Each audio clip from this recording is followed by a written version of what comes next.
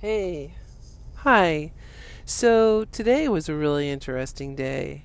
And it's interesting right now, too, because I am currently in traffic in, where am I? I'm near Concord, New Hampshire.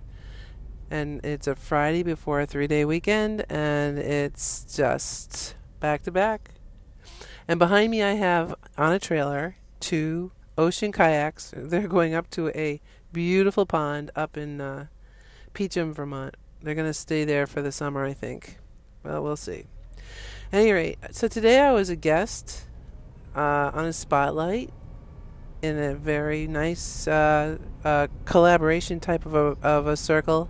It was really interesting because a lot of people think that this is Marcia of Marcia Dolgan Fine Images and Camera Control Mastery.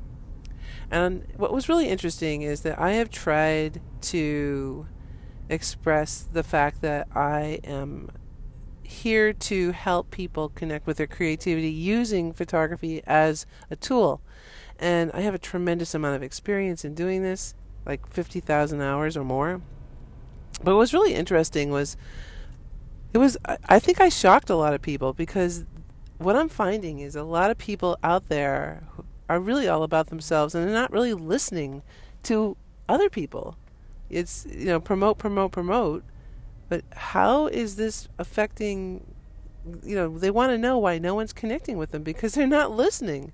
In any case, I said words that apparently were totally unexpected. I said things like, that I help people connect with creativity using photography as a tool, and to understand that when a person has a visual, auditory, sensual, some kind of a trigger, that it's their heart that's responding, not their brain so much. I mean, unless it's a fight or flight type of thing, but it's their heart that's responding. And their heart gives off 5,000 times more vibration than any other body part, including the brain. So that's what causes people to pick up the camera. And I hope you didn't hear that just now. That was the guidance telling me something. But in any case, what was really shocking was that even the leader of this group had never understood that I'm a coach to help people connect with their creativity, and therefore because they're using their heart as a source of that creativity, it's a way of getting 100% clarity without ego and all these other filters and past lives and whatever else getting in the way. It's a very direct route to trusting yourself because your heart is telling you where to go, what to be, and the whole 9 yards. The thing about photography is it shows you with absolute clarity what your level of awareness is. You can see.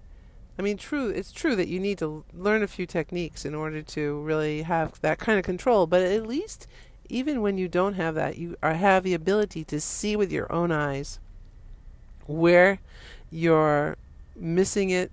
And remember this, okay? When you have that trigger to pick up your camera, what happens is you end up having a vision. That vision is run by your heart too. So that a lot of times when we look at the camera and we see the photograph we took, it's not expressing our vision at all. It's expressing just, how you kind of just picked up the camera and that was your level of awareness at the time.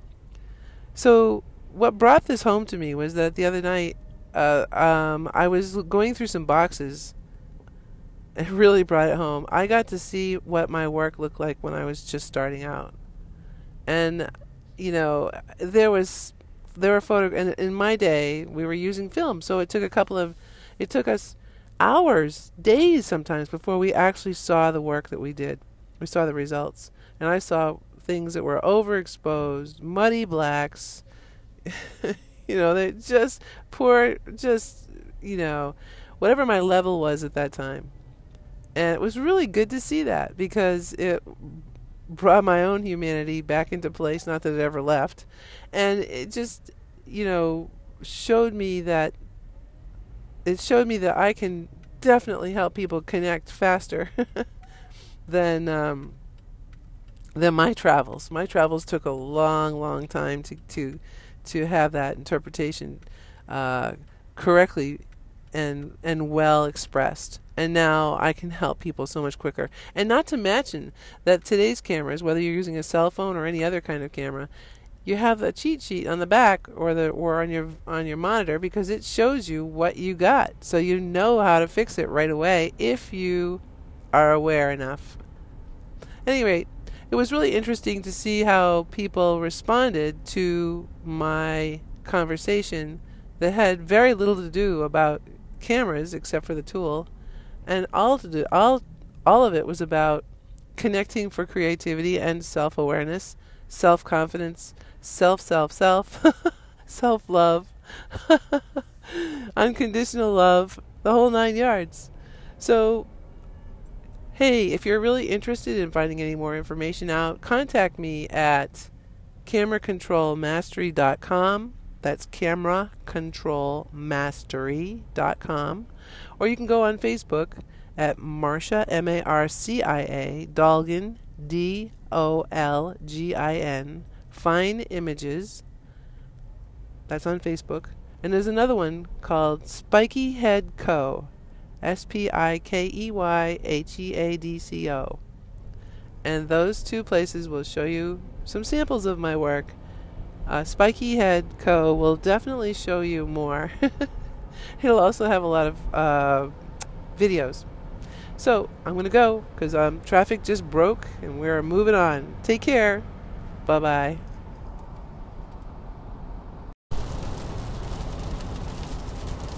Hey, I didn't know you were recording already.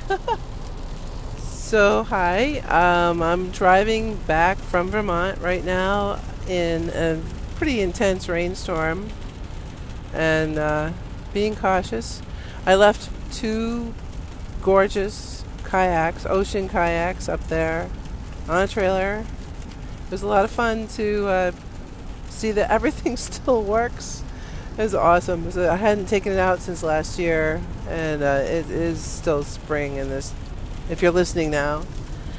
And one of the things that this all brings to pass is that right now, the conditions, if I were to shoot photographs right now, I would say I'd be looking for a lot of mist, a lot of fog, a lot of low contrast. You know, it's not ideal unless you have an idea that will really resonate using this kind of weather. So I have 3 rules. I speak about them rather frequently, and I'm going to speak about one in particular. The 3 rules actually make a big difference in the quality of your work, and it happens pretty much before you even pick up the camera, and that's called oh, you know what, I might have to stop and pay a toll. So those 3 rules are really critical. One of them is, what is the best location for your camera, for yourself and your camera? Another one is, what is the best location for your subject? No, and if your subject is movable, it may not be. And another one is the best location, the best time of day. So I'm going to talk a little bit about the best time of day as soon as I get 4 quarters for this toll. And at any rate, the best time of day would probably not be today, not this particular time, unless you have an idea that incorporates the mood that's going to come from a very rainy, low contrast kind of situation. And, you know, that's viable. It's just less user-friendly in the sense that, you know, you really want to have that idea pretty well worked out, because you're going to get soaked. You want to protect your camera, you want to protect your gear, and that kind of situation. So, I mean, that's obviously, you know, paramount to success, is to have that ability to protect your stuff. Protect you. Safety is always an important situation. But, you know, when I talk about best time of day, it's not just rain, okay? Hold on, I'm going to be going through a pay toll in a second, so when I do, I'll just chill. But basically, the best time of day is also, what is the best time of day for your subject? in a sense. Here you go. Have a good day. Thank you. You too. Okay, so the best time of day is about your subject. So let's assume that we're going to photograph a baby.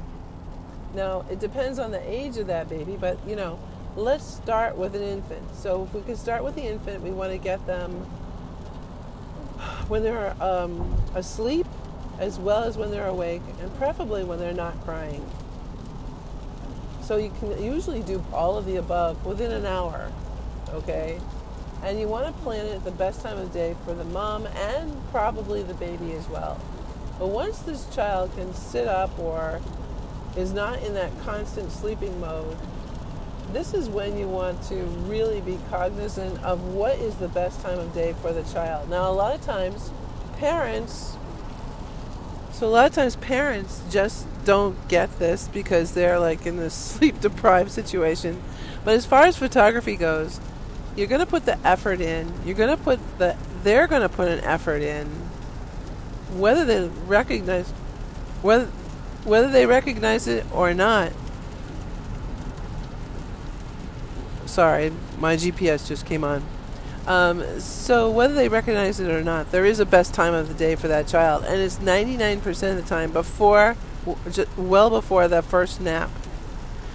So if they're a young baby, and I don't mean like a newborn, but just a young baby, like 4 months to about 9 months or 10 months even, you really want to get them actually, to be honest with you, until they're taking naps, which is 2 or 3 if you're lucky. So you want to get them before the first nap, at their best time, because that's when you can photograph a child and not be beaten up by their moods and this and that. And you can also often get them to change their mindset if they're having a bad day, unless they're teething. You can get to change them their mindset so that they can be happy even for little windows, and they're not traveling around, you're not running away from them, and so on. And if you're and I had a rule, honestly, I would not photograph kids under 5 years old in the afternoon. I would only photograph them in the morning, and that was because there's a huge investment in the time and energy it takes to photograph them. You want the best window of possibilities. As far as food goes for bribery, when they're a little bit older, I really, really, really stay away from offering sugar, because I've seen it. They have an immediate impact. That sugar goes right into their blood, and they start jumping around and all kinds of things. A lot of times, too, when you're working with little ones, one of the things that I can tell you is that you can buy more time. Here, they'll lose it a little bit, after about a half an hour, depending on the child. They'll lose it. They'll start to lose it. You got to get really creative to pull it out again, if you need to. That's kind of one of the fun things, actually. Can we resurrect a little more energy out of this little child? They don't fake it, trust me. So best time of day could be something like, morning for young ones. Now, when we're doing elderly, I also recommend, when we're photographing an elderly person, even in an extended family within the reach, I still recommend that we need to photograph them in the morning if possible, because they get tired. And sometimes things happen in the afternoon that will close things down. So if you're doing a family or an extended family, or you're doing just a grandparent type, like really elderly, I'm not talking about really elderly or not well, you want to photograph them while they still have energy in the morning. And then there's the whole thing about, what's the best time of day to do a landscape? And of course it depends on the landscape, but frequently it's not, especially in New England, where we have lots of hills and slightly mountains, but we have hills, and those create forms of interest. So photographing them in the morning when the sun's at an angle, or in the evening or late afternoon, is far better, while you still have sunlight, depending on the season, of course. Those are the best times to photograph those to show. I'm sorry, GPS just came on again. So those are the best times to photograph a landscape, if you're, depending again on the mood, if you're doing an overhead sun, complete overhead sun, that just kind of flattens things out. It still shows everything very well, but it flattens things out on top of whatever your choice of lenses has been and so on.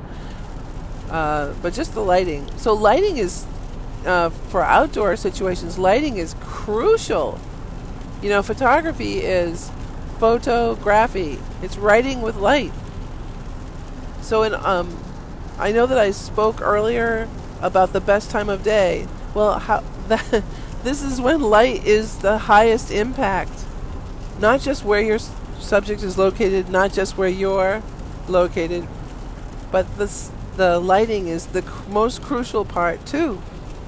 So these three rules in my mind have equal impact on your plan to do your photographs and to get the best possible outcome that you can possibly have. And you know, of course, the better you are, the higher you can ask for your to be paid. Or if you're not, if you're doing this as a hobby, it's the better impact you're going to have on your photos. Because let's be honest, you're putting the energy out. You might as well just enjoy better photos just by taking this tiny little bit of extra energy. So I'm getting closer to where I need to be, and I'm getting a lot of interruption with GPS. So I'm going to stop now, but I'm going to continue speaking about these three really important aspects that happen before you even pick up your camera that will make an enormous difference in the impact and possible outcome and results that you're looking for. So have a great day, and I'll chat with you soon. And if you have any questions, by the way, please please contact me at Marcia, MARCIA, at Marcia Dolgin, that's Marcia, MARCIA, DOLGIN.com. You're welcome to email me. You can also contact me at Marcia Dolgin Fine Images on Facebook, as well as Spiky Head at Camera Control Mastery on Facebook. And I'm also at M Dolgin Pictures on Instagram. And that's it. I hope to chat with you soon. Take care.